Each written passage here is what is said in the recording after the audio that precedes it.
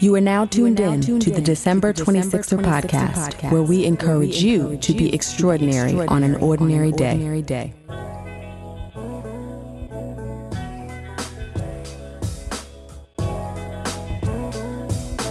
Hey, 26er family, welcome to the December 26er podcast. I am your host, Delisha, and this episode features Zan Truluck. Zan is a visual artist, clothing designer, and senior leader within Boeing's Diversity, Equity, and Inclusion organization. Born in Brooklyn and raised in Baltimore, Zan was classified as gifted by the 3rd grade, and by 5th grade, he was attending an arts-focused school. But brains ran in his family. His mother, who raised him on her own while his father was in prison, graduated from high school at 15 and attended both college and trade school. She worked as an electrician, but after an injury left her partially disabled, she was forced to leave her career behind. And due to some financial troubles, Zan and his mother ended up homeless and would spend many nights in the cab that she drove to try to keep them afloat. Even though he had the grades, Zan hadn't given much thought to where he wanted to go to college until February of his senior year. But despite the late start, he was accepted by every school he applied to. He settled on Morehouse, and even with financial challenges and a difficult home life still looming, he found a true sense of community on campus.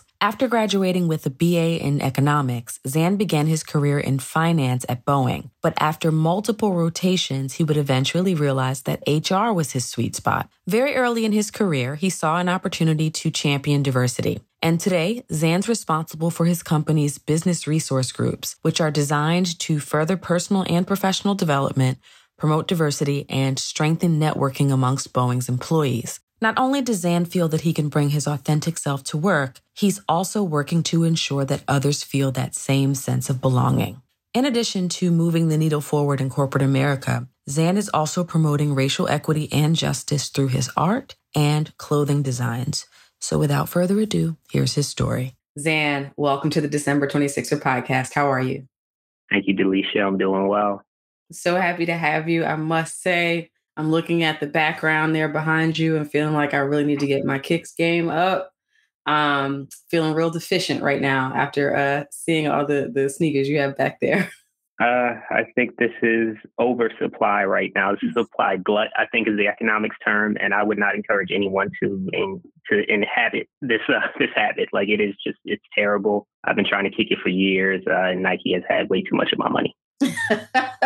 Listen, as a woman, I was on the stiletto train and all that, but over the course of the pandemic, I have really gotten into the sneakers in a way that I have not since I was working at Foot Action in high school. So, and now, once you get used to being out of those 5-inch heels, it's really hard to go back. That's for sure.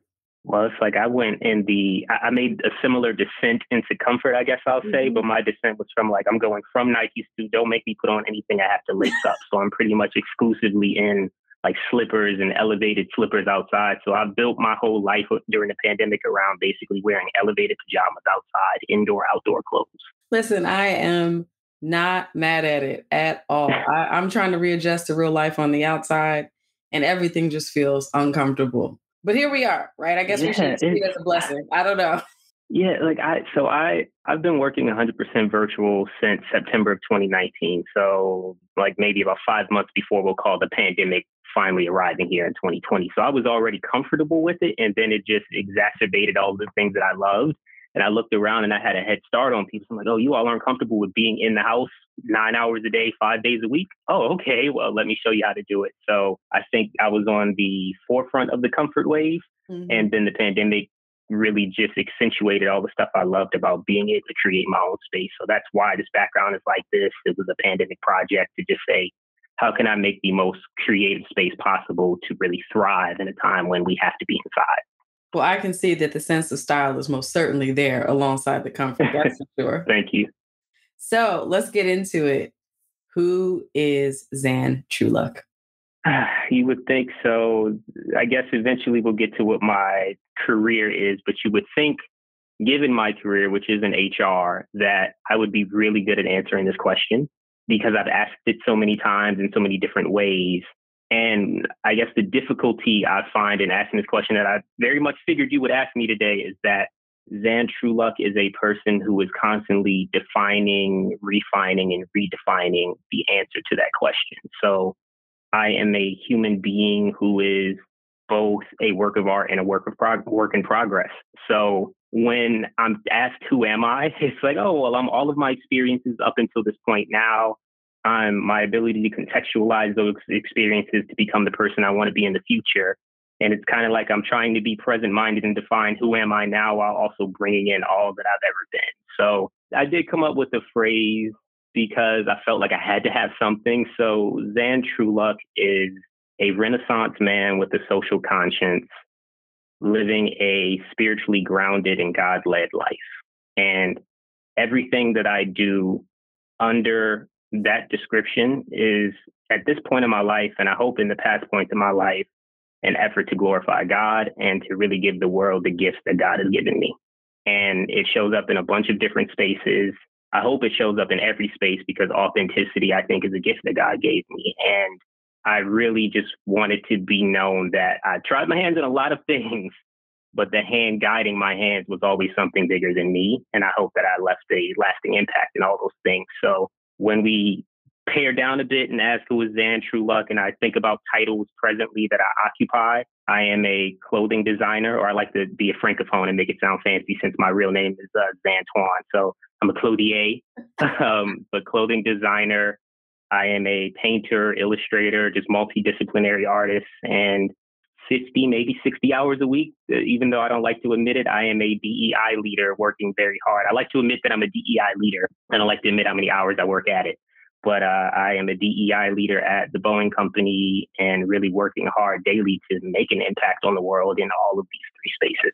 So there is so much there to really unpack and talk about how you've evolved into this man that you are, being God led and wearing many hats that you don't often see work together well, namely being an artist and a designer, but also having this really heavy corporate job at this long-standing organization. And just by looking at you, I could tell you are showing up exactly as yourself, right? So all the calls, I look like this when I'm on video calls. Maybe my hair is braided more often than not, but recently I've been letting it out a little more too. So I definitely want to get to the journey to become this version of Zan. And if it was always there, if you evolved into it over time.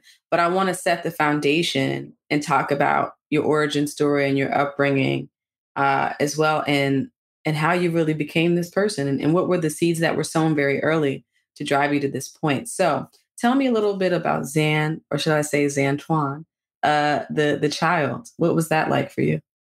All right. So it's funny enough, my mom, back to the hair thing, my mom and I talk really often, probably not as often as she would like, but as I've ascertained, more often than the normal 34-year-old man and his mom do. We stay in constant communication because then the child was constantly protected and provided for by only his mother. We had a big village eventually that fed into other spaces and filled gaps that my mom couldn't fill. But from the amount of challenge that my mom had she was a single mom her entire life. So 17 years until I left, was a single mom at 21. So still a very young woman. Granted, my mom graduated high school at 15. So it's kind of hard to say my story without giving context to my mom. So brilliant woman who had a child, and by circumstances that happen in the types of communities we hail from. My mom and I are from Brooklyn. I was raised mostly in Baltimore, Maryland. And so circumstances as they would have it from just my dad is an immigrant and was an immigrant who had life choices to make, and those life choices ended him up in prison. So my mom did it all by herself in an environment where it's tough, where Zan comes from Crown Heights, Brooklyn, originally, again, to a single mom, a father in prison. No, not a big family to begin with. It's like when I was born, back to the pressure that I've experienced since I was a child. When I was born, I was kind of like the messiah to my family. It was like, my mom's dad was murdered when she was 4 years old, and then his brother passed away 6 months after him, and so my great grandmother, who like outside, that was like my dad. She gave everything and fully helped my mom in the spaces again that she couldn't fill to really give me every fighting chance beyond that upbringing and beyond what statistics said I would never be. So my great grandmother lost both her sons. She had a granddaughter, but it was like she was missing that I had a son in my life. I had this man in my life. And then among our extended family, like her sisters, those were their nephews. So then I come along 2 generations later and everybody's like, whoa, now we got another one. And they're feeding in everything they wanted Donald and Willie Earl to be. So glad I ended up with Zantoine and wasn't called Willie Earl Truluck. But everything they wanted Donald and Willie Earl to be, they poured into me. And again, showing up today as everything I've ever been, everything that people before me have ever been. So the prayers of my ancestors, legitimately, all of these people have transitioned on now, but I'm everything they were pouring into the universe until the point that I came. But I felt that pressure my whole life because I'm an only child, so no brothers or sisters. At least I'm my mother's only child. My mom has 1 brother, so still a small family, and I'm the first grandchild and still the only grandson. So it's like everybody's like, "Hey, you're the man." And between that and then life circumstances with just being raised by a single mom, trying to do all she has, it being a man was something that I learned very early, or tried to assume. Being a man is a lifelong thing, in my opinion, and assuming what your gender identity is and coming into that fully as a man. It is, how do I express my masculinity? How do I express the role that I've played in my life up until this point? And then I did do my homework, but you can always pivot, right? Mm-hmm. So on your podcast before your 40th, happy belated, by the way, you talked about pivoting, and you always can pivot and decide how you want to show up as a man in a given day. There are some core principles there, and I learned a lot of that core very early. Is I guess what I'm trying to get to. The idea of being a present provider when my mom did not have that. It was definitely something that I don't at all think was forced on me, and I think I was prepared to do that because very early on, my mom taught me how to take care of myself. Mm-hmm. And I joined something yesterday for work, and it was a webinar about the neuroscience of taking rest. And in this webinar, I talked about how your brain, it talks about socialization, and women and men's brains, we're wired the same, right? Like our brains are functionally, like biologically the same thing, but socialization is what changes how we act in life. And it's interesting when you are raised by a woman who, my mom was very clear, I can't teach you how to be a man. She said, I can teach you how to be a gentleman and teach you how a woman would want to be treated, but I can't teach you how to be a man. And tying this back to the webinar yesterday, when they got into the neuroscience and the socialization, they spoke to the fact that women are socialized to take care of people. Mm. And your socialization, right, even down to when you play with dolls, and very appropriate, it's Women's History Month, and we're talking about this, but even when you play with dolls, it's simulating taking care of something or someone. So I learned how to extend care from my mom, and then that also was paired with what I saw absent from the support structure side. So you pair that, I'm learning how to care from a woman, and I'm learning how to be present and care for a woman because no man is there. And I learned that extremely early in life. And it started off with her saying, take care of yourself, right? So my friends and we were in a group chat earlier today, and they were talking about how they can't cook, and somebody said that they didn't do something until they were 10. I was like, I fried chicken for the first time at 5. Mm. like for all intents and purposes, like a Black superhero origin story, right? Like this Black man learned to fry chicken at 5 years old, and I show up with Fred Douglass hair today. Like it sounds nuts, but and I'm actually allergic to watermelon, so debunking all stereotypes. Got it. But I show up and I'm having this conversation with them, and they're like, wait, what? And I said, yeah, I think I was staying home by myself. I think we're beyond the statute of limitations now. So if I was staying home, Child Protective Services, look at me now, do not go get my mom. But I think I was staying home for myself for at least like 2 hours at a time at like 5 or 6. Mm.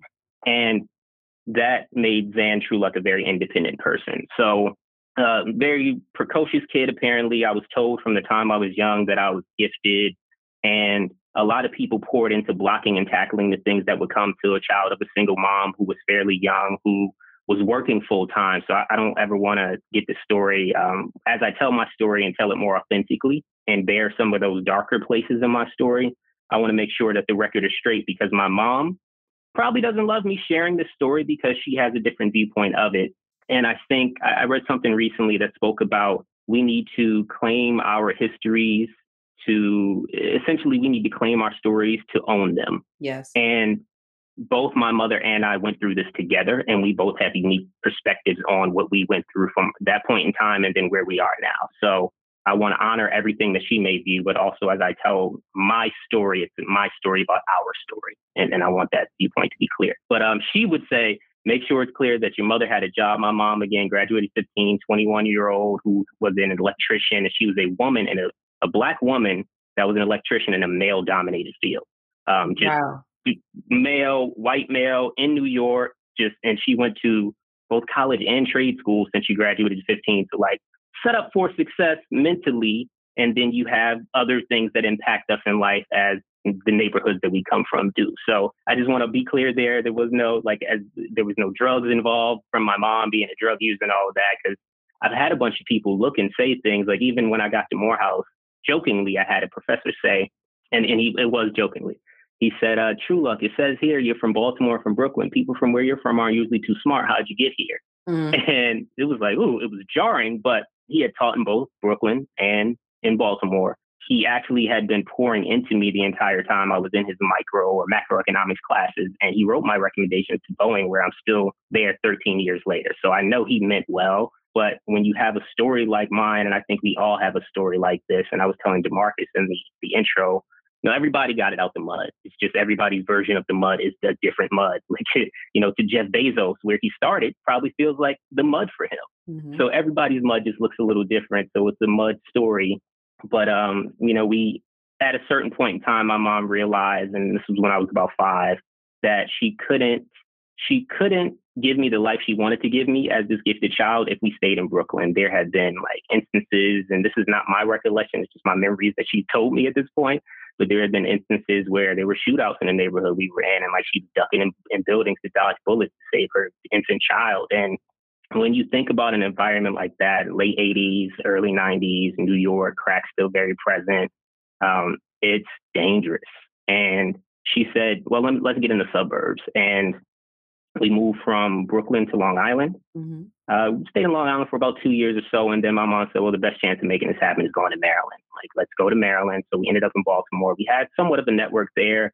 Second, third cousins lived there and extended family and such. But really, it was just us for most of the time. And again, early on, by the time I was in 3rd grade, I was getting tested for social tracking that they do in schools and things. And by the time I was in 3rd grade, I was taking exams for am I a gifted child? Mm. So I took 2 tests, one math proficiency and one linguistic proficiency, and said I had an 8th grade math level and a 12th grade reading level, whatever that means, but that's what it said. Wow. And from that time, they took me and put me in a different type of class. So I was told I was gifted. I wasn't as a Black child, you were told from the time I was in 3rd grade until the time I graduated high school that I was gifted. I was in gifted and talented classes the entire time. And often as I grew and the classes went from 5th grade to middle school and from middle school to high school, I was one of the only Black children in there. Mm-hmm. So the immense pressure from, the family's already got the pressure on you, then show up and be in a space where you continually meet stereotypes and meet people projecting their own conception of what Blackness is and whether or not Black men or Black boys can be intelligent on you. And it's hey, I'm just trying to show up and say that I can read the same J.D. Salinger that you all are reading and have great thoughts just like anyone else. And then in that same time frame, so I'm in gifted and talented classes, and in 5th grade, they saw an art talent in me. So in 5th grade, I was told to apply to an art middle school, and I got in. And from 6th grade to the end of 12th grade, I was educated in a fine arts education while I was also in my gifted and talented liberal arts classes. So my mom did everything possible to keep me in these very expensive public schools, but art supplies cost. Art pencils are $2 a pencil. Mm-hmm. So to be as resourced as I am now, to say I have a studio where I can paint and do everything I want in my life, it's beautiful because I remember how hard it was. There was a time and I'm fast forwarding through now, just pointing at 10 years old, I dedicated my life to something for the first time. Well, at 7, I dedicated my life to Christ. At 10, I dedicated my life to art. So from then on, it's like, I just want to do this. And then life got harder for us. And as we were and to be quite fair, some of the timeline escapes me at times because it was like there was this ebb and flow. I remember my mom was doing well, and then things had happened. And to be fair, results of domestic violence situations, we just and not with my father, but we just couldn't. We ended up homeless, houseless, and my mom, being the phenomenal individual that she was, she ended up driving a cab to make sure that we were not in a shelter. She never wanted to go on welfare. She just had very specific ideas around what would happen to her, a woman with all the potential she has, a woman who, graduated high school with 15, had all of the opportunities in the world, despite her even not having a father from age 4. She had very specific ideas about what would happen if she was to go into that system and would she be capable of trying to play catch up and trying to stay, within the brackets of what was allowable income just to make it. So every day she got out and hustled. And she, for I'd say maybe 80% of those nights, I want to believe it was 80% of the nights because I've blocked out some of the darker times, but 80% of that time it was, hey, we made enough to stay in this hotel tonight. And at times it would be difficult. I mean, it was always difficult. Let me honor that, but it would be exceptionally difficult because at times it's like she's got to make that money. So you have to pay the taxi company because it's not like she owns the cab. So you're renting the cab every single day. You have to make their money first, and then you can make money for you to sustain yourself. And it is just a sustainment and subsistence life. Like, okay, did I make enough to feed me and my kid right now? Mm-hmm. Okay, all right, well, if the hotel at the Ramada Inn is $54 tonight, and it's like, okay, can I make that? And how do I just catch up? And it taught me an incredible amount of just resilience.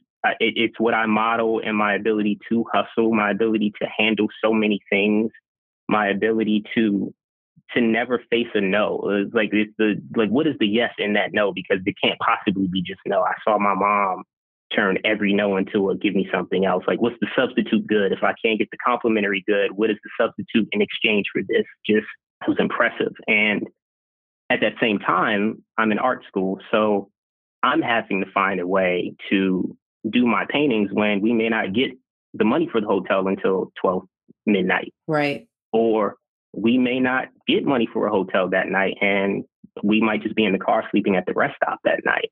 And I'm still required to show up to school and be smart and not let anyone know. So maybe my guidance counselors knew, because at a certain point, it's like, hey, we can't afford for me to be excellent in art.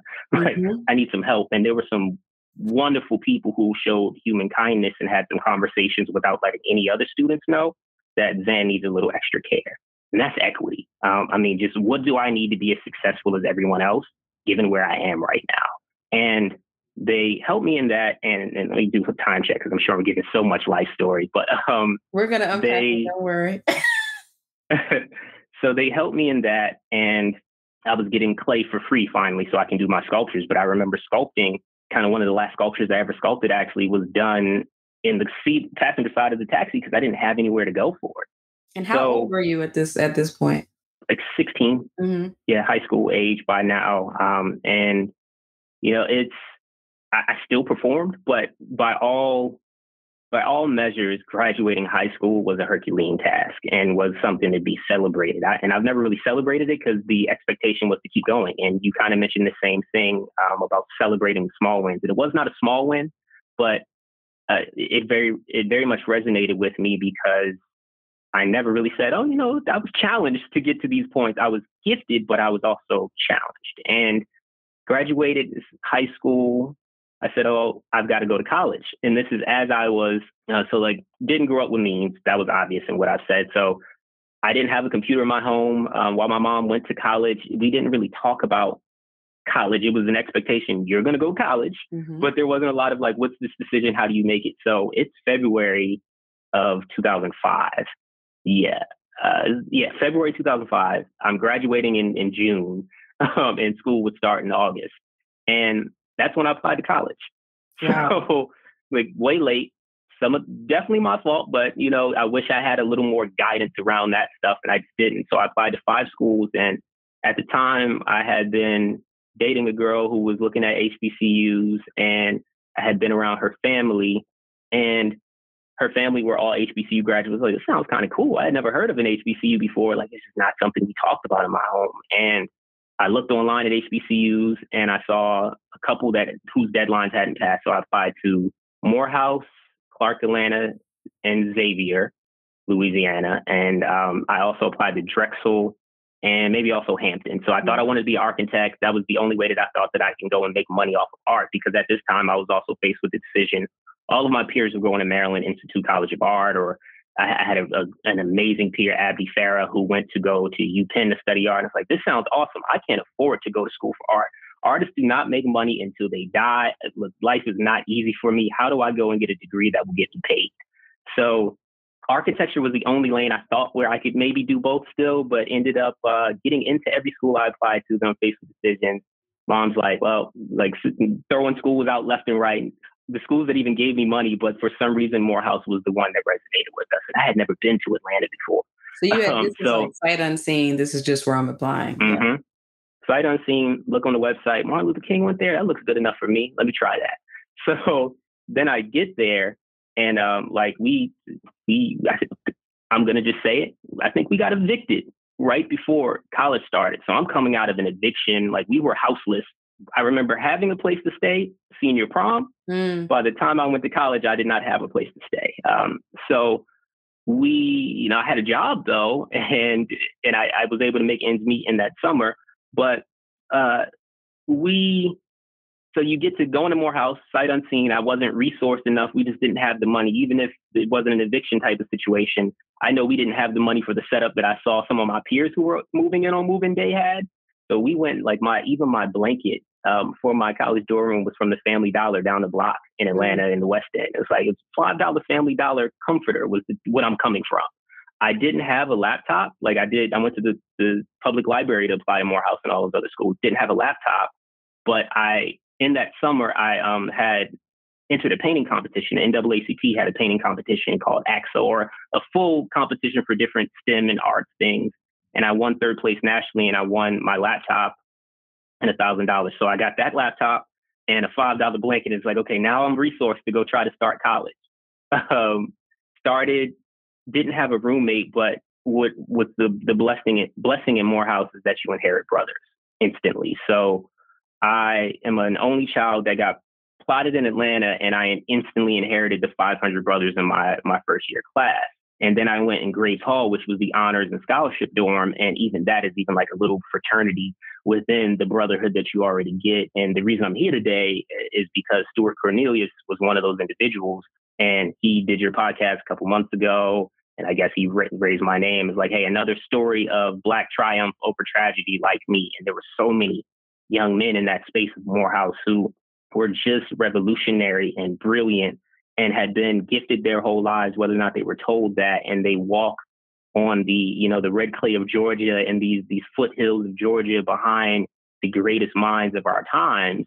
And it's like to be incubated in that, and to sit around that, and to have people intentionally pour into you in that entire time, when there were many times when I didn't feel loved. I didn't feel like, I felt love from my mom for sure, but it felt like there was no place for me in the world. And especially when things are so transient, like the time that I'm washing up before school in the bathroom of the laundromat, like with a bar of soap, not wanting anyone to come knock on the door, you don't feel loved in that moment.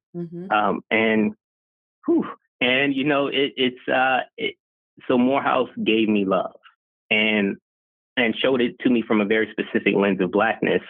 And then while I was there, I also amplified skills and learned some stuff and all of that. And then in my senior year, I said, well, now I got to figure this thing out. I was there for economics the whole time. And then I said, well, let me figure out what I want to do. And it was another one of those resource decisions. Like the first year, I thought I wanted to go be a lawyer. Then I started realizing how expensive Morehouse was. So I took a $32,000 private loan out to cover that first year. And it was just tough to even get there. So again, applied late, all the scholarships were gone. I had the SAT scores that would have given me scholarship. And I had decent enough grades, because especially if they had known all the things I had gone through to get that above 3.0. But it wasn't easy. And then I'm thinking, okay, well, I can't really afford to go to law school. if this scholarship thing happens the way it did. So I switched to economics and thought I'll go with these other guys who were going to get business careers.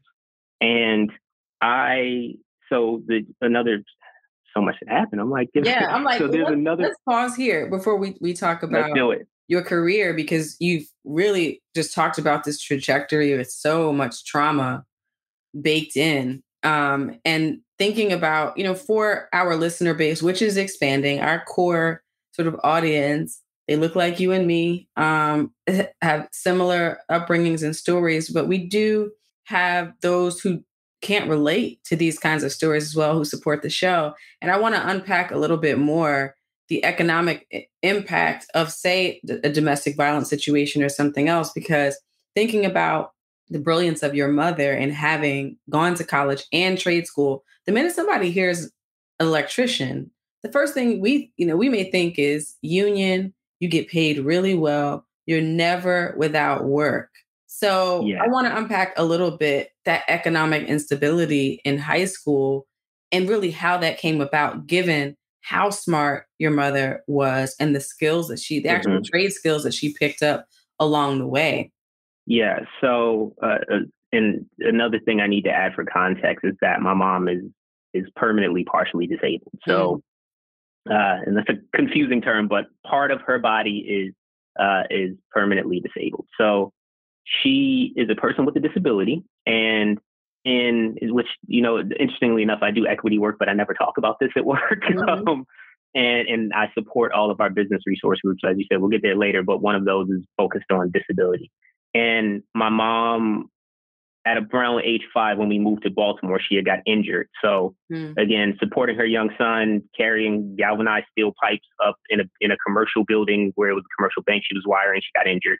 And that injury set us on a different trajectory, right? She did get a settlement from the union, and then can't really speak this. I'm still young there, so my memory of what was happening beyond that I can't really speak to. But it just became harder. She moved somewhere where financially it should have been easier, but it just became harder. And then you add in the domestic violence portion of it, where my mom made a decision to exit a situation that just didn't serve her. And I got a story that has drugs and violence and domestic violence and all that stuff. And I don't choose to speak specifically about things. And I know at times it makes other people's minds wander. Interestingly enough, my mom is calling me right now.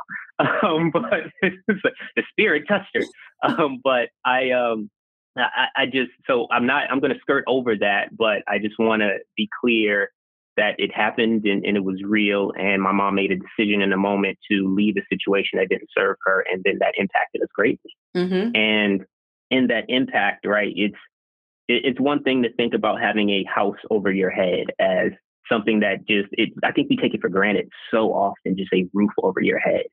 And the stability of being able to return to the same place every night. And that's what home is, that return and the familiarity in that return and the invitation to go back to that same space.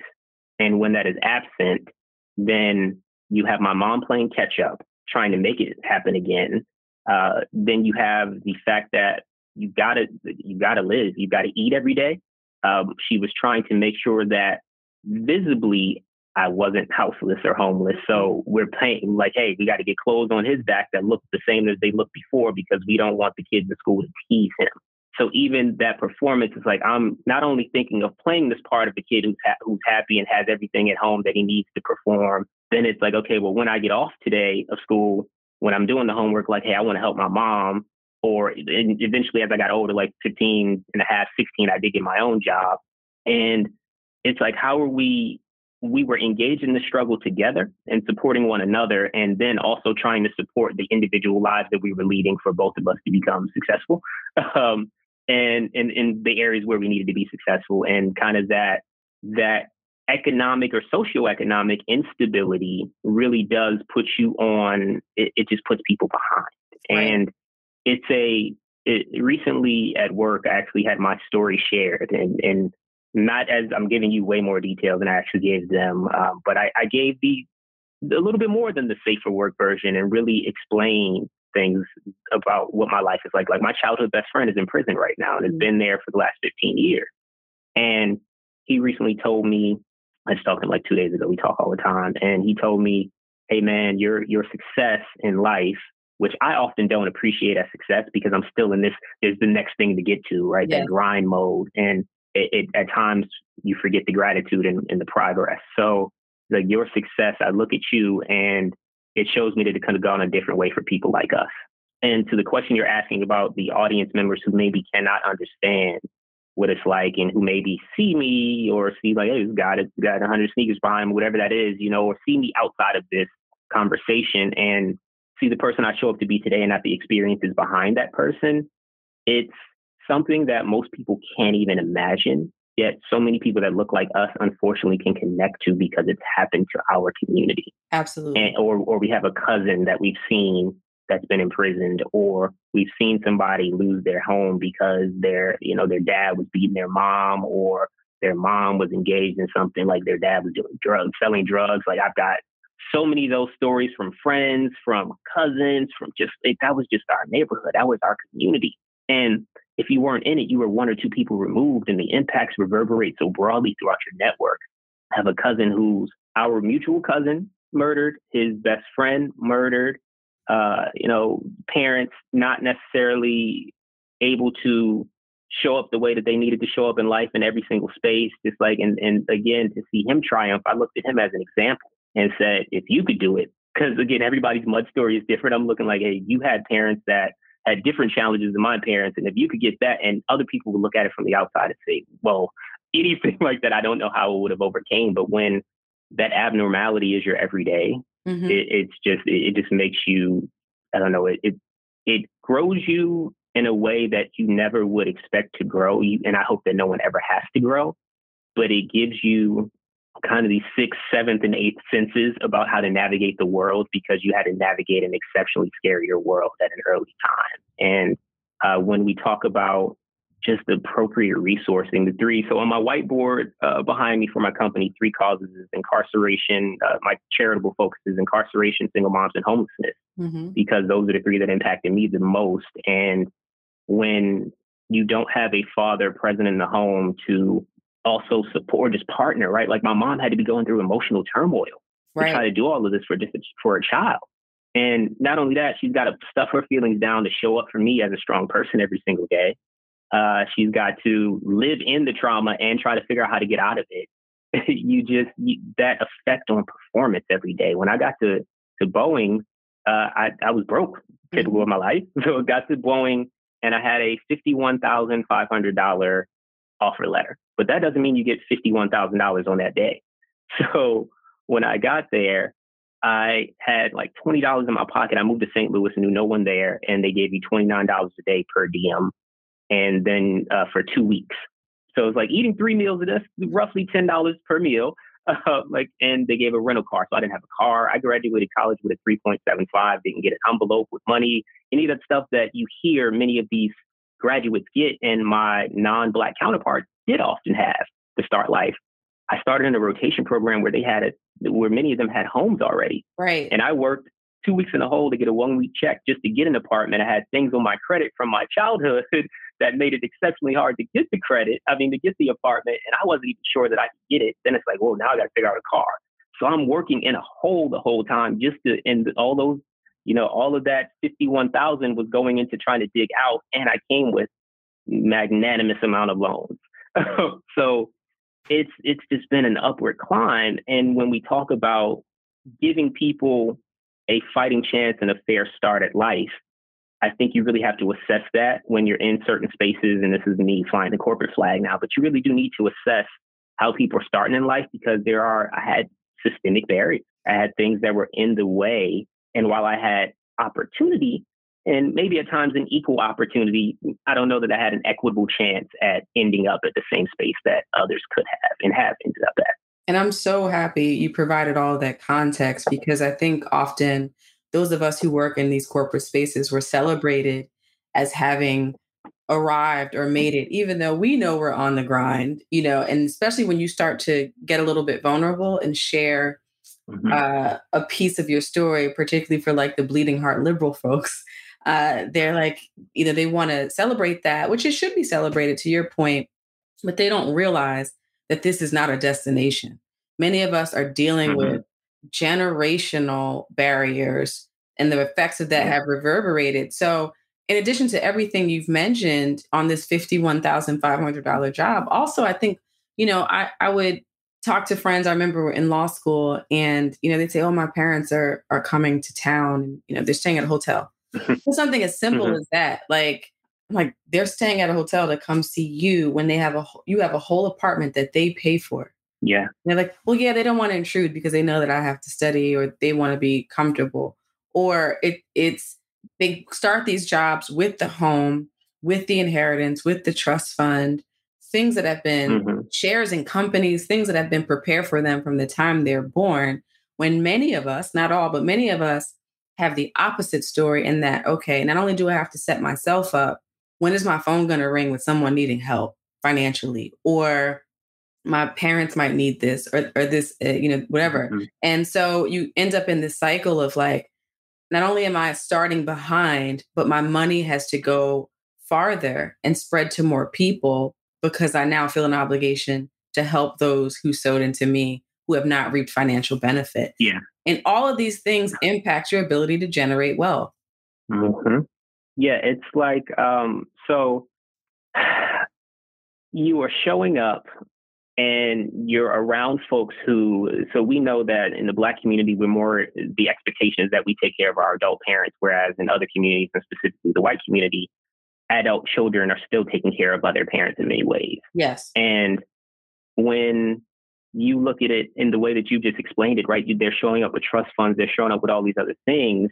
And then you're not just starting behind, but your dollars that you're going to get are already earmarked, kind of what you're saying, right? Like, I know that somebody's going to come up and ask for this, that, or the third. And then even that comfort of their parents coming and going to stay in a hotel the entire time, mostly the entire time. There was a bit of time when my mom had moved to Georgia and we lived together. But for most of the time when I was in college, especially to start, going home was scary to me. There was no comfort in going home. And I had to take off my first semester of sophomore year because we couldn't afford to stay in Morehouse. So already it was like, I just did this thing for a year. I had just come off a 4.0 semester. I thought it was amazing. I was like, I know how to do this now. And then it was like, well, you're too broke to go back and you don't have the scholarships. So you had to make a decision. And I went back to Brooklyn because after high school, my mom relocated back to New York. So back to Brooklyn for the summer, and I'm working at Foot Locker. And then when I realized, oh, wait, I can't go back to school, it's like, whoa, I've got to figure out what to do with my life, and it's permanent. And there was a time there where, like, my mom and I were staying we were renting a room in somebody's brownstone, but it was a basement apartment with no window. So I'm just sleeping on the same bed with my mom at 17, 18 when I just had this huge dorm room, right? So it just completely will warp your mind, or not necessarily warp it, but it'll completely shake up your head and say, whoa, what am I doing here?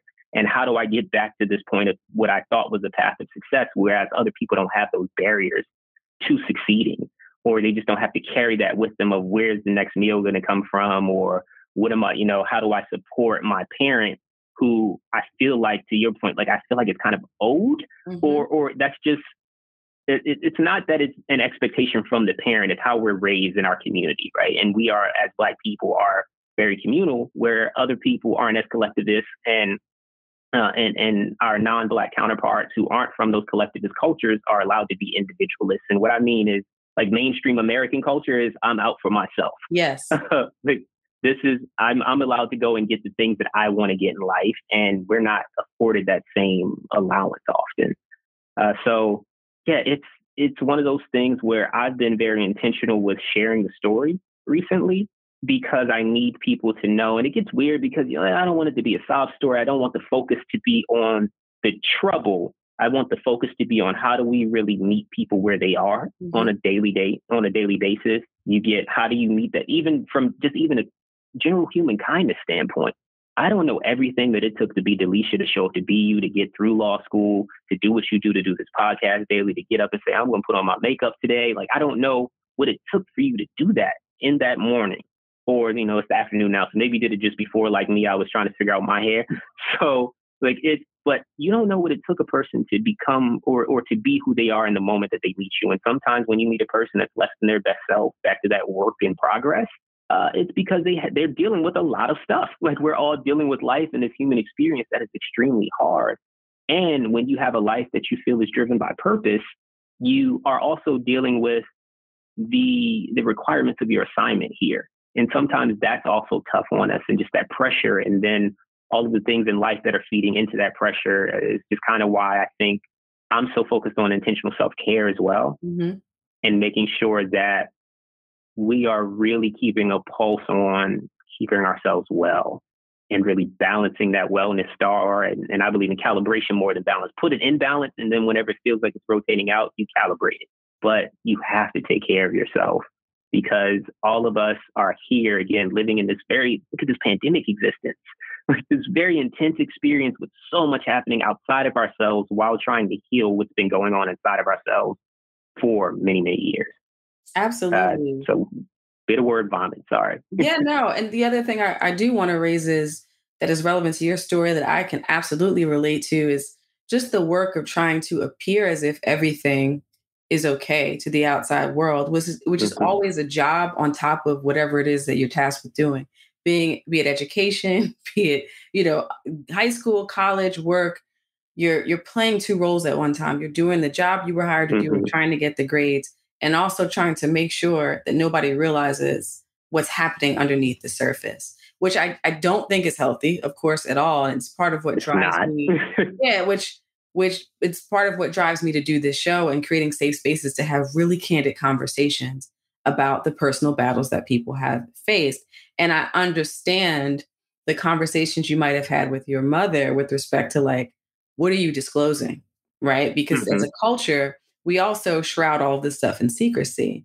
And speaking to your experience as a child or grandchild of people who may have struggled or had difficulty, sometimes can feel like, from the older generation's perspective, an attack on character, or not as they may have experienced it, or, feeling like people may see them as deficient, and not realizing that these are just, to your point, circumstances that we've all been met with that we're just trying to overcome.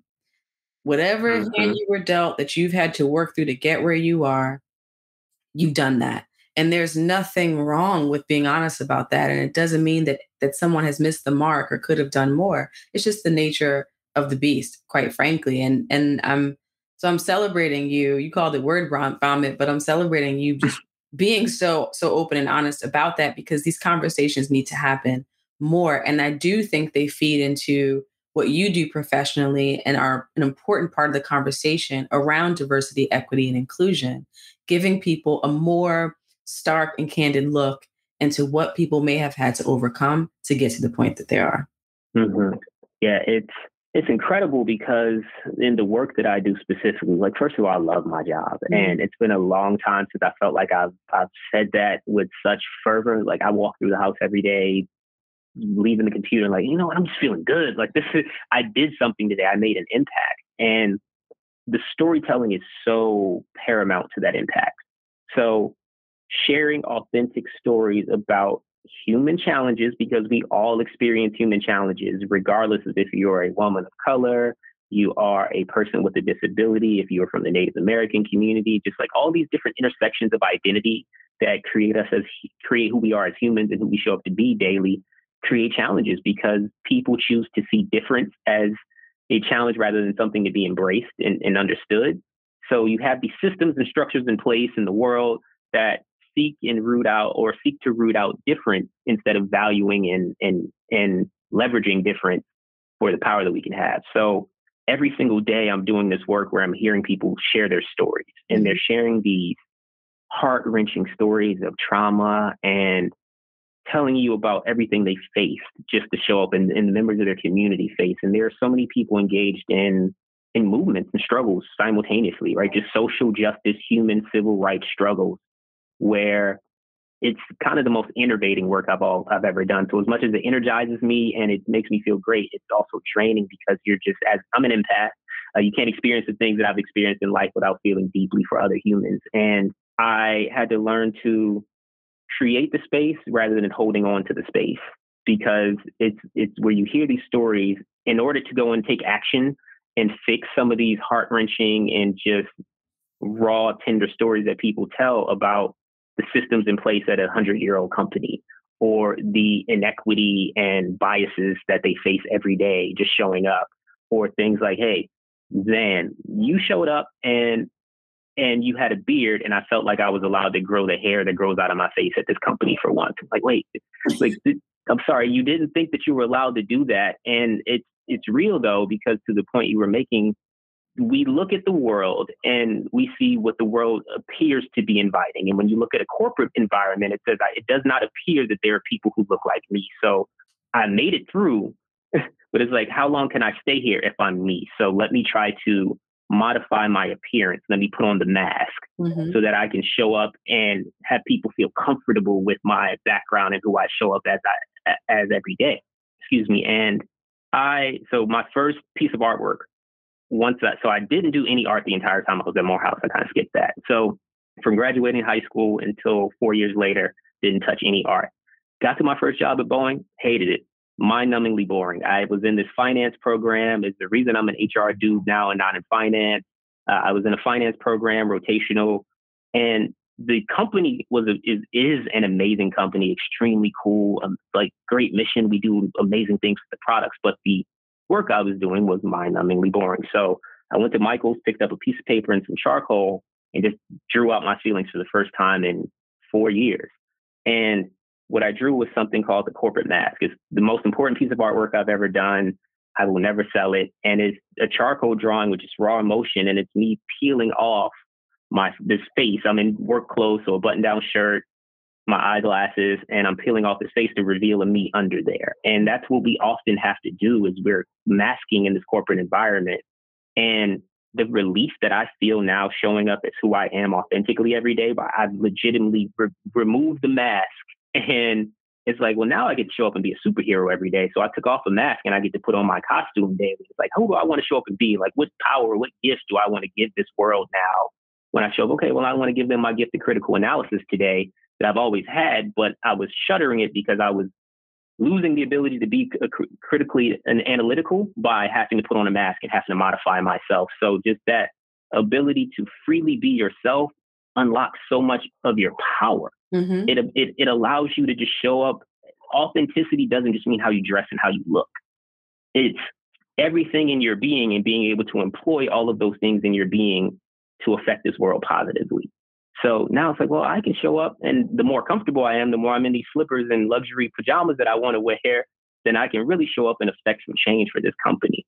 And it's through that storytelling, the people that have shared things, and just saying, we need to go make a change. And then me being able to think critically and say, how do I build a strategy to support the people who are hurting over here? And it's just like, it's a lovely marriage of both empathy and being logical and methodical. Because sometimes, and you would understand, especially in these startup spaces, like sometimes, did you use your head? Like, does this make sense? Or is this a blaring thing that you should have just known you can't say this about people or do this to people? And I don't know what else to say on the job beyond the fact that 13 years, so my entire adult life, I've been at Boeing since I started. So I've given 13 years of my adult life to changing a 106-year-old company. And I am actually seeing measurable change now from the efforts that I do. And I think some of that is the privilege of being in senior leadership. You actually have power to go and do things, and you can actually influence others to move. And I can say I don't think I would have the ability to affect change if I didn't have the ability to show up as me every day. So it's just critical. And I have to say, when I saw your LinkedIn photo and when I got the notes on you, you sound like a DEI person, a person who's a senior leader in DEI at a young company. Let me just say it, or specifically in the tech world. Like, I would have never put that with a company that's over 100 years old. So I do want to dig into a little bit more deeply how you made the transition from finance to HR, and simultaneously how this evolution of showing up as your authentic self really played out while you're going through that career progression as well. All right. So came to Boeing in a finance rotation program. So by all intents and purposes, was supposed to have been a high potential, top talent person. So was blessed to get into that program, and I started there rotating. So in that first 2 years at the company, I rotated every 4 months. So I had 6 jobs by the time I came to year 2. And obviously many companies have these types of programs. It wasn't the most diverse at the time, and the company was not really diverse to me at the time. We still have our own challenges right now, and our information is public. So like our public report says that there are only 6.9% Black people at the company, and it's a 140,000 employee company. So when you looked up, there weren't, especially 13 years ago, there weren't many images of people who look like me, and especially in finance leadership. So instantly found it hard, like, oh, I'm capable of this, but I don't love it. And the beauty of that rotation program is that you get breadth versus depth there. So I got to learn a lot of the company in 2 years and say, well, I learned a lot of what I don't want to do. Right. And I did find that I was in St. Louis. I had no family there. I was trying to build a network. Coming from a city like Atlanta to slow St. Louis was just a big difference for a 21-year-old man. And the culture there just wasn't as metropolitan and just as diverse as I was used to. So I was like, well, I got to get out of here. So I moved to Philadelphia upon graduating the program and started a financial analysis career. And in that financial analysis career, it was like, that's the one function I kind of liked out of the other things I did. But to me, it would be closer to family was the decision I had to make, and moved to Philadelphia, started doing that for about 4 years or so, and had a bunch of various roles while there. But the most career changing thing was that I entered a development program again. So not a functional development program like the one I was in maybe 4 years prior, but this was a development program aimed at, it's called the Emerging Leaders Development Program. So aimed at leaders who would be emerging. So again, not unlike my life of being tracked in high school or middle school and stuff. It's like I'm in a track now. At least that's what I was understanding. So, okay, this guy did fairly all right. He wrote some good essays. Let's put him in this program. And that accelerated my leadership tremendously because it gave me an opportunity to lead without a title and without authority often, and get direct input from leaders and sit under the tutelage of many executives who would come and just drop gems on us. And every gem they were dropping, I was adding to my leadership tool belt. So I am a sponge, and I could retain all this info and then figure out how I can go apply it. And then this program gave me projects to go and apply that leadership to. And one project in there, in my first year, I did an employee engagement project with my HR generalist. And it was a year-long project. Within that project, probably the turning point of my career was that I did a webcast of 5,000 employees live. And I'm sitting up there with vice presidents and directors, all executives. I'm a level 3 individual contributor, not at all even mid-career yet, still just above early career. And none of the people in this room were Black. I had to think through it. There was one person of color, I believe, and it's not very diverse, right? But top leaders of the company saying, you come and talk to us about engaging employees. And I killed the webcast. They were coming up to me. It was one of the first times in my life where you were very articulate, did not feel like a backhanded compliment, because I knew the people saying it were like, no, we could not have done it in that way. And it was authentic. And it gave me the boost I needed. And it also said, I like talking about people. So I set my career path on trying to make a change and felt like if this company has invested in me from a human capital standpoint and all these programs thus far, eventually I can get there. And Boeing is definitely a place where you don't have to maintain the same career. It's a lifelong employer. Like I'm on my 13th job in 13th job title in 13 years. Wow. So I've done a lot of different things. People say, this is kind of unicornish to be 34 and the millennial generation is still at the same company for 13 years. But I've done so many different things. I've had so many different careers. And the pivot from finance to HR was basically, I did a project, was getting developed. Eventually, I became the leader of that program, so got more leadership skills. And the program had 135 individuals in there, maybe 10 of us Black. And these are the leaders of tomorrow. And eventually, I became the chair. And it's like, well, I'm leading the leaders. I think I'm ready to lead people.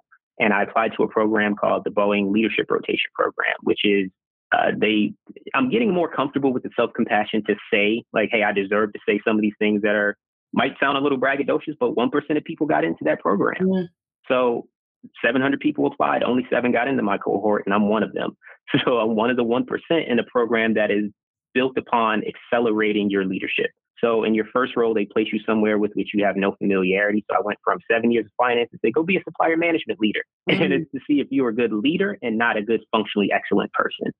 So I learned commercial supplier management, and it actually has helped me in my own business, which if I impart any wisdom with anyone today, especially those who are early in their career, do not work for a company your whole life without taking those skills and applying them to your personal life or whatever your own passion and business is. So everything I do in my business with learning supply chain, I've done it for a business that's $100 billion business. So why can't I apply it to my small business?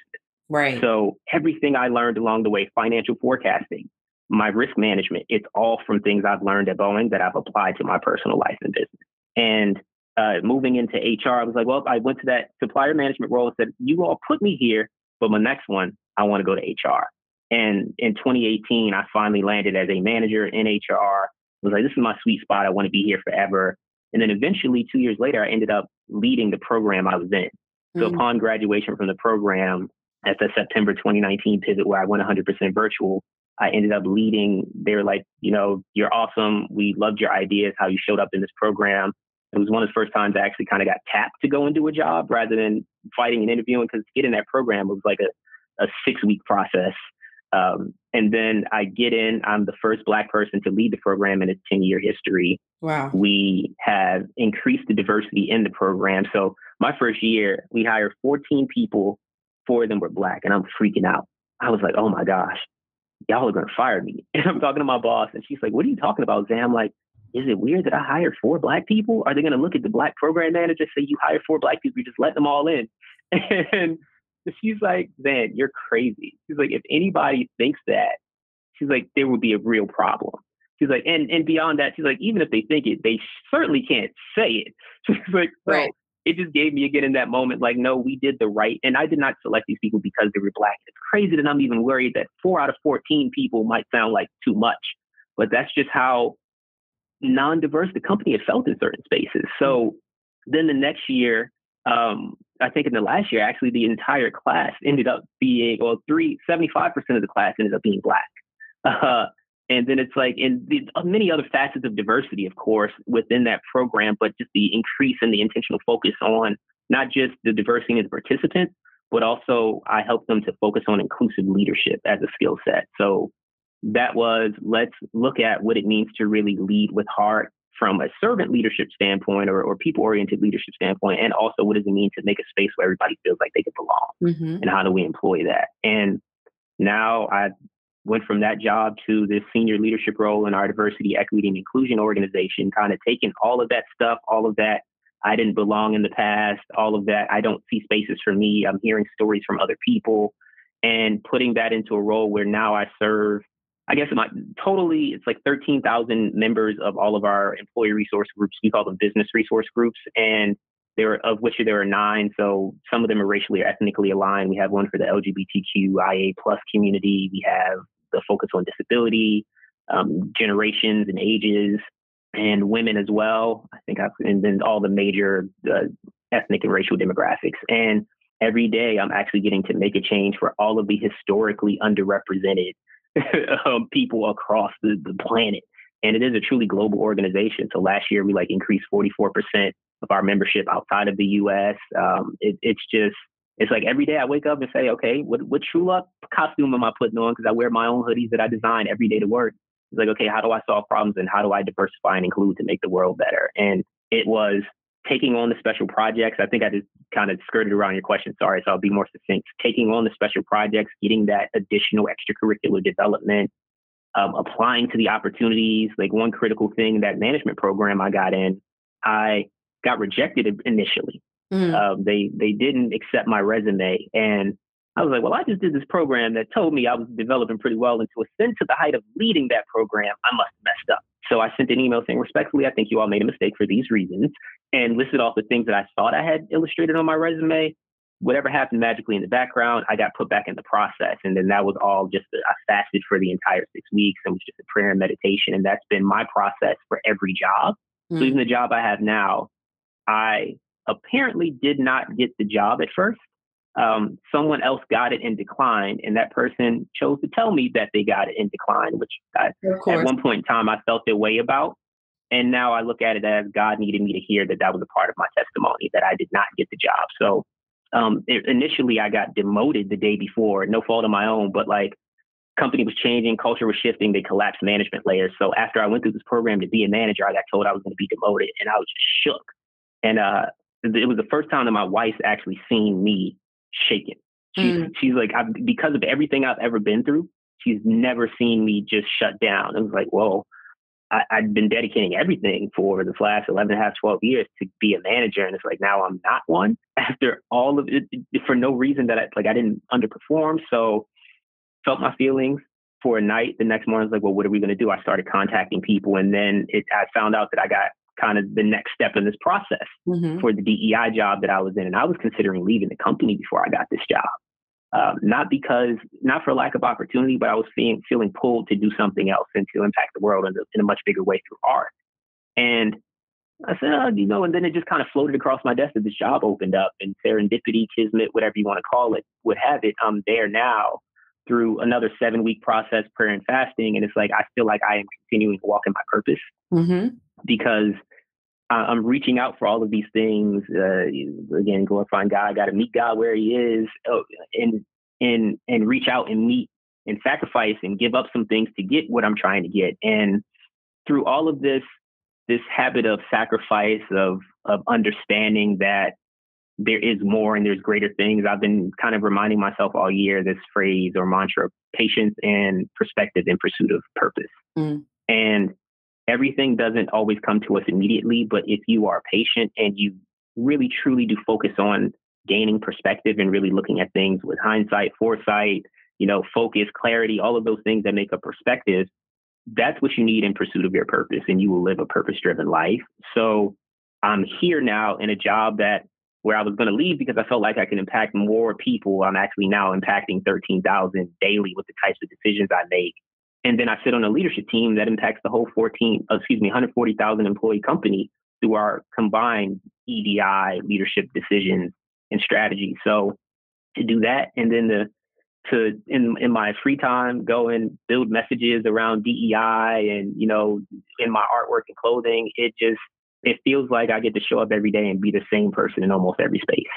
Which is so rare for a lot of us in these corporate environments. But I have to ask, before we talk about the work that you do outside in art and design, was there a specific moment on the journey where you just showed up one day and said, this is me? With the clothing, the hair, all of that? Or was it like kind of a slow... Little circuitous in this conversation. My bad. There was. In that leadership development program, there was a guy who at the time was an executive. He was a director of communications, and he was a director attached to a high-ranking CEO, VP type of official. And so by all means, he knew what the corporate image was. And that was his job, to tell people what the corporate image is. And I'm sitting in this room full of 130 leaders of tomorrow. This gentleman's at the front of the room. I raised my hand and asked a question, and he said, and the question is, hey, do you think that I could ever make it? And this is, again, I'm a level 3 individual contributor, but I felt like this program was building me up for more. So do you think that I could ever make it with a beard? And he pointedly said, no. He said, leaders at the top don't have beards. Like, that's not what this company is. And I was like, well, damn, that's just a beard. And I was before beards became popular and in, before beard oil was on the shelves at Target. This was early enough on that it was like, I'm trying to, this is just who I am. I've always had a beard very early after graduating college. Like, if I can't even be me here, then what am I doing all of this stuff? You mean to tell me that all of the investments you made in the rotation program and me being in this development thing, because I have a beard, I can't make it? Like, what about all of the things that I display from my ability to just perform, to execute, to strategize, to communicate? And that was the moment where I was like, I'm not really taking that. And it's been a journey from that point. I can't say that this is definitely hair that I grew when I was trying to figure out what do I want to do in the pandemic and I'm inside, right? But I think the person who was willing to show up on camera every day with the baby fro that was growing and me trying to figure out what product to put in there and what works for my hair texture, and the person who said, well, why would I wear a suit to this thing? Because another time there were so many moments. There were executives who were standing around me we have this thing called the Boeing Leadership Center. And the Boeing Leadership Center is just fantastic. It's like a 5-star estate. It's just beautiful. And they teach you to be a leader there. So I've been to the center like 20 times. There are people that have been at that company 30 years and haven't been one. So I'm like, you guys are giving me all this stuff and I'm getting developed again. Bunch of executives, none of them people of color, but mixed in gender. And they're standing there and I hear them within earshot in the bar area saying, what are we going to do with him? I mean, he's so cool. He's wearing Air Jordans. And I was like, is this company and this is in our free time, right? It's not like I'm in session. I wore slacks and shirts in session. I'm like, is this company that confused by me just showing up as a Black person? Right. That you all, and it didn't sound like they were holding me back. They were actually, I had performed so well throughout the week in this case competition. They're like, where can we place him? We want a Zan Truluck on our team, but people are like, we don't know what to do. And I'll never forget that. So being told no with the beard, I'm here with the beard and the Jordans, and I'm being specially selected to be in yet another class, but I'm seeing people are saying, we don't know what to do with him. And I'm like, well, let me go and make this space make room for me, because I'm not going anywhere. Mm-hmm. My performance is such where you're not going to put me out unless I choose to leave. And I want to make this place look better for people like me. And I started seeing people come up behind me. And the more I started accepting that people were looking up to me, that's the more I started showing up authentically. So when I got in that one program as the 1%ers, a lot of people who look like me would reach out and say, how'd you get in? What's the secret sauce? And I was like, oh, am I like a person that to be looked up to now? I'm a mentor. So the more that I became a mentor, I said, I need to show people it's okay to show up and be yourself. I don't want people to come and think that the only way to get to whatever heights I may have ascended to is to change. Mm-hmm.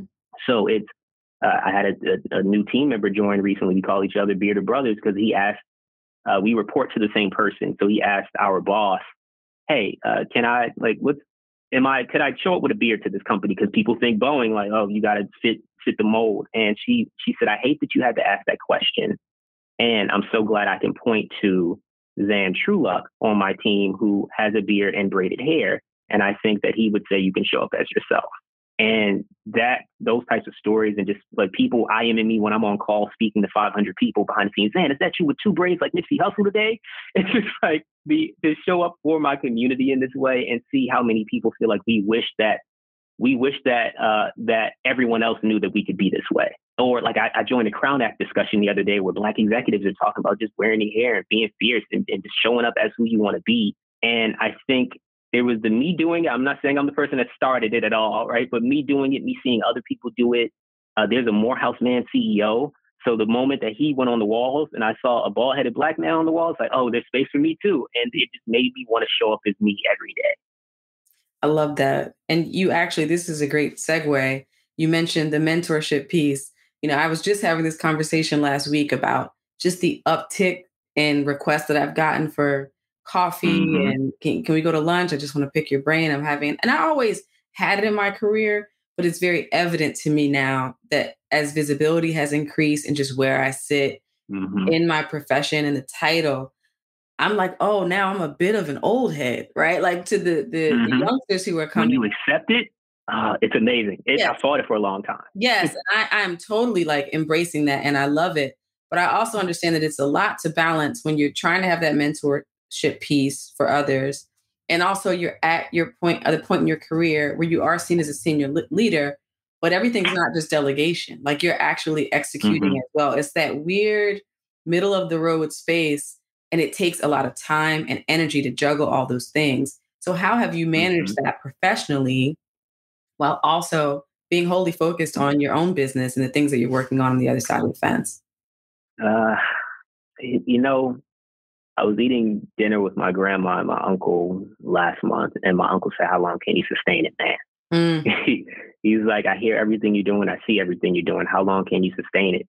And I'm like, I don't know, because I don't feel tired, but I think that neurological thing I joined yesterday also talked a lot about what rest looks like, and allowing your mind to do mental wandering or mind wandering is how you gain insights in life.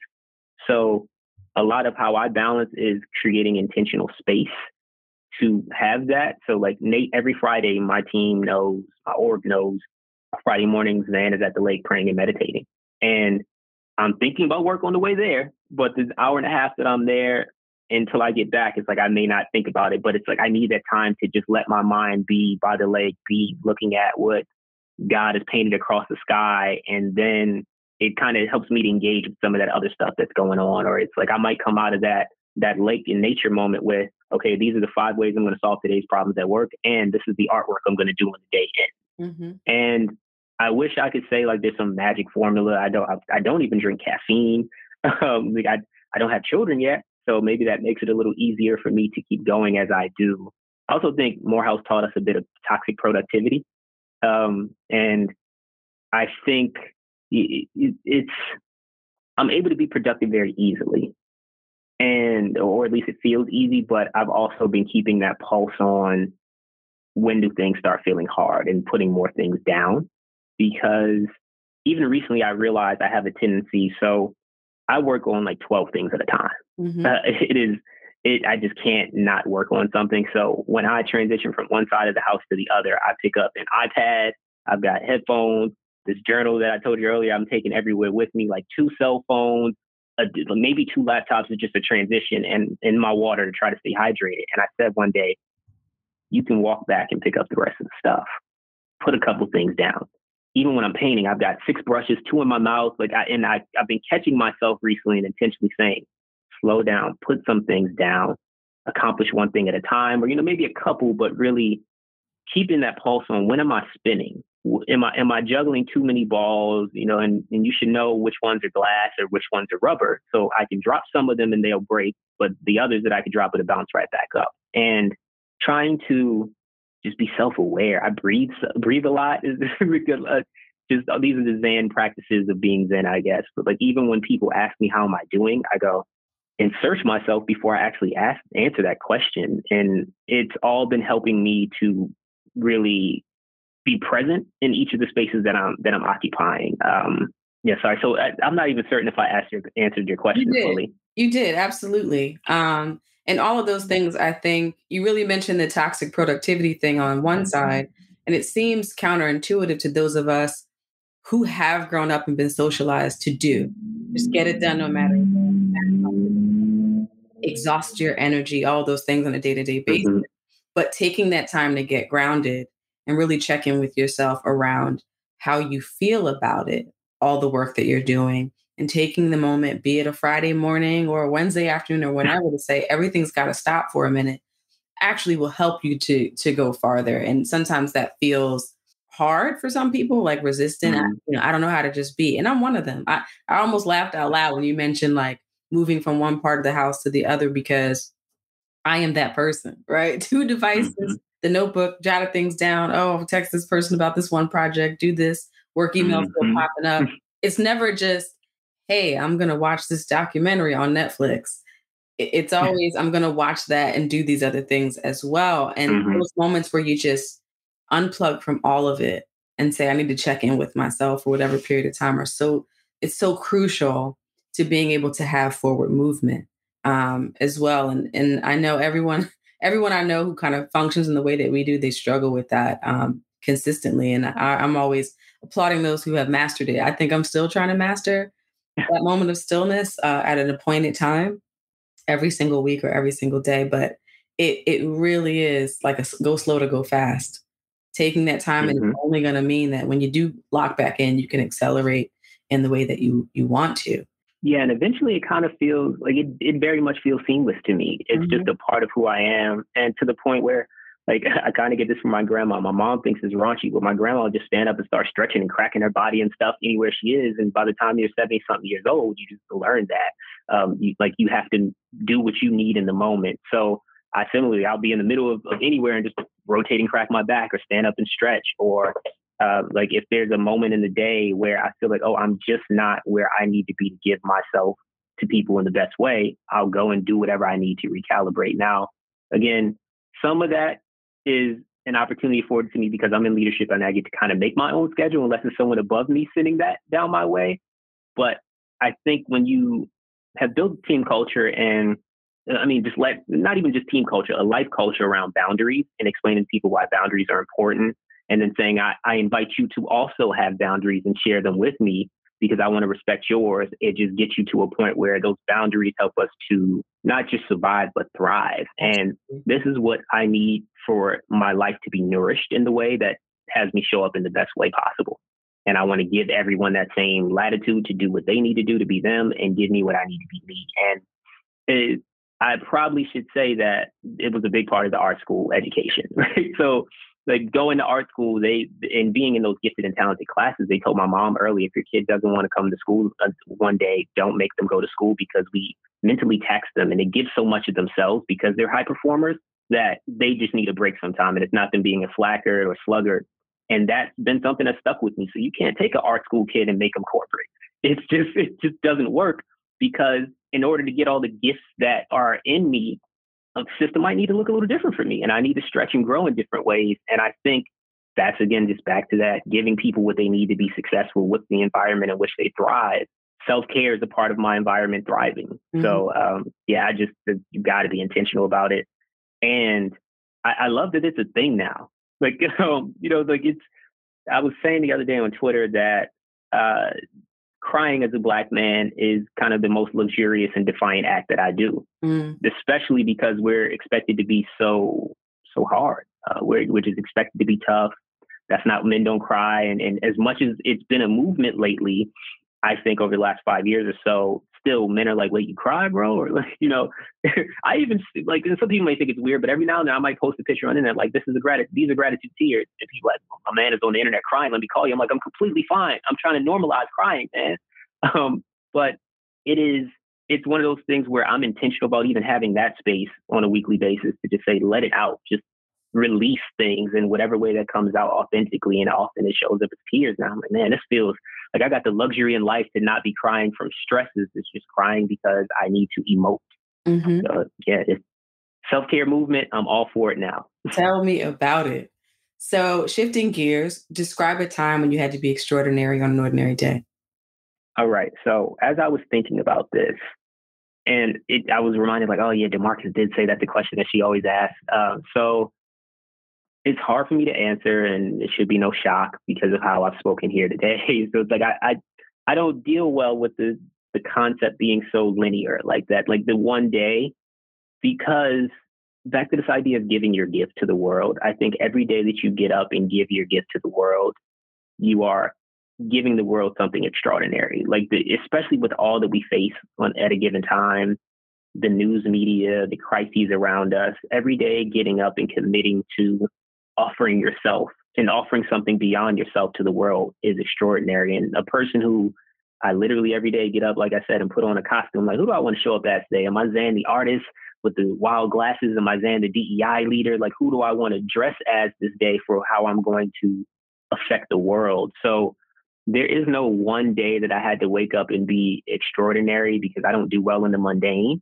Out of all of I don't believe that life is ordinary. I believe every day there's something extremely unique. I believe we show up with all these unique talents every day to whatever challenges we may face. So like, I think my life has been extraordinary enough with all of that trauma where I just any given day, I feel like me showing up is me giving an extraordinary effort to make something of my life and put my purpose out in this world. So maybe I shared it earlier. Maybe it was, just I'd say to go to school every day in high school. In those days where I may have washed up in the Dunkin' Donuts or the laundromat bathroom were days that I was extraordinary, when I was just trying to do what other people would say is go and write your paper, or go and do your homework, or go and do your schoolwork, excuse me. So, I've been extraordinary in many days, but I think I've shared a couple of examples. And in totality, while I love your question, I'm not saying it's a bad question at all, of course, Alicia. Well, while I love your question, it's hard for me to answer so specifically because I try to be extraordinary every day. Yeah, and I'm smiling because that question is never meant to be received literally. It can mean whatever anyone wants it to mean. It's really about thriving in spite of circumstances, right? And obviously it's based on the tagline of the show, but what it represents is so much more than what we might call an ordinary day and what you had to do in a specific moment on a specific day, which is why we don't give people guidance on how to answer it, because it could mean and be interpreted many different ways, and all of those things. And, for me, we've talked about many ways to be extraordinary on an ordinary day on this show. And sometimes it means just getting rest, right? Or deciding that I am going to do what's best for me today and unplug. Sometimes it means saying no. Sometimes it means resisting your urge for output. Sometimes it means a consistent season in your life of having to show up in spite of circumstances. So I love that you answered it that way. And you're not the first one to take more of a composite approach to it. And we never want people to feel tied to, now I got to speak to a specific instance of when I might have been extraordinary. So trust me, you're right in line with the credo here at the December 26th podcast. And resisting your urge for output. I love that. I mean, if we could build that skill set, a lot of us would be a lot healthier. Absolutely. So before we let you get out of here, tell me a little bit more about your long-term vision for your art and the design work that you did. So I'm integrating everybody that I have been in all these different spaces, right? So you've got Morehouse Man, you have DEI leader, you have artist, you have clothing designer, converging into one person who shows up in every space. So with my art, it really is taking these messages of diversity, equity, and inclusion, social justice, social consciousness, and putting them into something that is wearable art now. So I've been I started off with all of the cartoons of my youth, or even my mother's youth generation, when we watch old school cartoons, and changing them all to be more representative of what it looked like to be Black. Because the industry and media was widely absent of us in those types of cartoons, or they were caricatures of us. So things was like, well, even on Rugrats, there was just Susie Carmichael, but it's like, well, what would it look like if Angelica was Black? And then when I'm doing these types of things in my art, I've built my brand around a principle called worth over wealth. And that is valuing your worth first and foremost. And then if you desire wealth, wealth will come afterwards, but don't be so pegged on riches, and really knowing that your true wealth is in your values, the richness in the life that you lead. And that's like, you're worthy of the wealth, but really focus on your worth and everything else will follow. So in this idea of living a principles-based life, I'm trying to take the principles of diversity, equity, inclusion, the principles of just owning your testimony and knowing that you're worthy of who you are and who you show up to be every day, and knowing that you can authentically be yourself and be fly while doing it. So it's like the clothing has been me putting these messages into the clothes. So I have a Refund Black America hoodie, and this is not necessarily the vision forward to what you asked, but like I have this hoodie where I took the Monopoly man that we've always been taught is Uncle Pennybags, who has money and in this game, but we've never seen a Black version of him. So I changed him to a Black man who has Ankara pants on and a Sankofa cane. And on the back of the hoodie, it says worth over wealth. And it's just giving these messages to people in a way that I eventually want to be the person where your kids in this next generation don't know that Rugrats didn't have full representation, because my images supplant the images that the industry said this is all that there was. Like I have a shirt that says your Black friends are tired, where I'm kind of making fun of the fact that all of these cartoons had Black people, but never really discussed Black issues. So like there's Carl from The Simpsons, who was the only real, like the Black people in The Simpsons were Black, but most people were yellow. So it's an interesting thing that you call out the fact that he's Black, but it's him with his best friend. There's Skeeter from Doug, who blue characters maybe were just Black people. And they chose to clearly make Doug white, but wouldn't give Black people the show. So it's like your friends are tired of not having full representation. And my vision is to be fully representative of our people's experiences and cultures and have something for us, while also promoting images that are just positive and giving people, again, art that they could wear. Too often, like I'm a painter, I'm a fine artist. I think my oil paintings are beautiful, but people can't always afford art, and people can't, they just don't always look at it in the same way as being able to say, oh, I'm wearing art around on my body every day and I'm wearing a message. So I just want more wearable art out there for people to experience, to engage, to have conversations, to go and meet new people. I continue to get people saying, hey, Zan, I wore your stuff today, and 15 people came up and asked me a question about it. And those things aren't necessarily translating to sales all the time. The conversations are so much more important to me, though. Like someone to say, worth wealth. I like that, baby. Like old ladies in the airport and stuff. I was like, well, that's not really what it means, but let's have a conversation. And it just connects folks. And back to that collectivism that I just love, I am building community. And the way that I'm hoping to do this kind of in the very near term is I've been intentional about building the network. Mm-hmm. And that's something that Morehouse taught me. So I did this Linked By campaign in February, just as a pilot and as a tester, and was sharing the riches of the community chest, like I like to call it. I'm really big on this Monopoly theme. And everyone within this network and in connection to me is planting their own seeds to grow a village. And how do we fertilize the land on which they walk on top of those seeds? And it was sharing, you've got Stuart Cornelius, who's senior manager at Twitter. You have Janelle Richards, who is a senior producer at NBC. You have Lamar Quinn, who is a licensed and doctor of pharmacy. Like just sharing all these people so that they can connect. And I called it Linked By. Maybe I'll make an app. It'll be the Black LinkedIn or something like that, right? But just trying to share that fabric of my network with other people through this clothing. So as soon as somebody bought something, they're part of my network. I'm handwriting notes to everyone. And it's not like the business is that small. So at times I get arthritis and cramps just trying to write things. But I just want to connect people, and I want to build authentic connection with folks through this clothing. So these are tribal garments, in my opinion, and I'm really trying to build a tribe of people who are outside living in their purpose and just giving the world their gifts. I love it. Listen, DeMarcus told me this was going to be a great conversation, and looking at the time, yes, we had a great. I'm sorry. I kept glancing at it. I was like, cut out whatever you need. I was like, no, we let these the long-standing listeners, they know, like we let it rock. And if all the content is good, even if we have to cut it into 2 episodes, we will do that. So we give time guidelines more so for the guest than for ourselves, right? I'd love to have more to work with and not enough. So trust me, this was amazing. I'm so happy we got a chance to connect. And it's great to meet somebody else within Stu's orbit as well. You both are great people. And before we let you get out of here, tell the people where they can find you online. The social media thing. That's very 2022. So you all can find me at Truluck. That is T as in Thomas, RULU, C as in Charlie, K as in Kilo, .charms, CHARMS on Instagram. TruluckCharms.com is my website where you can just go and find all things in my web store. Just a reel about me that kind of condenses the story, which maybe Delisha would have appreciated today. And also has kind of my core principles there of what I believe in and what my company believes in. And then TruluckCharms.com will show you all the other things you need to connect with.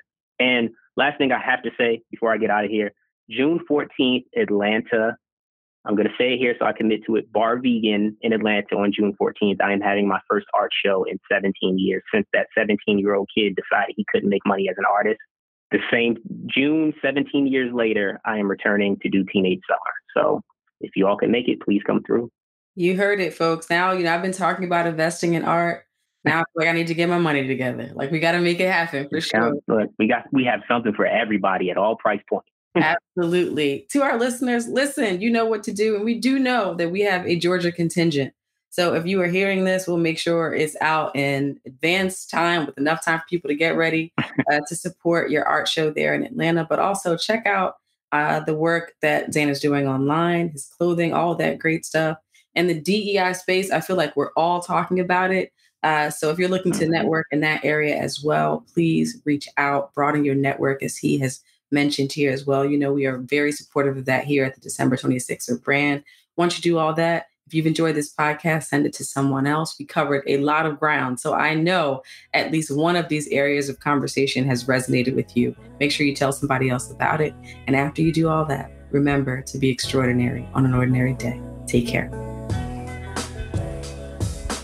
Thank you for listening to the December 26th podcast. I am your host, Delisha. This episode was produced by DeMarcus Adisa, and music was provided by Thovo. You can find us on Twitter, Instagram, and Facebook at December 26er. That's December 26ER.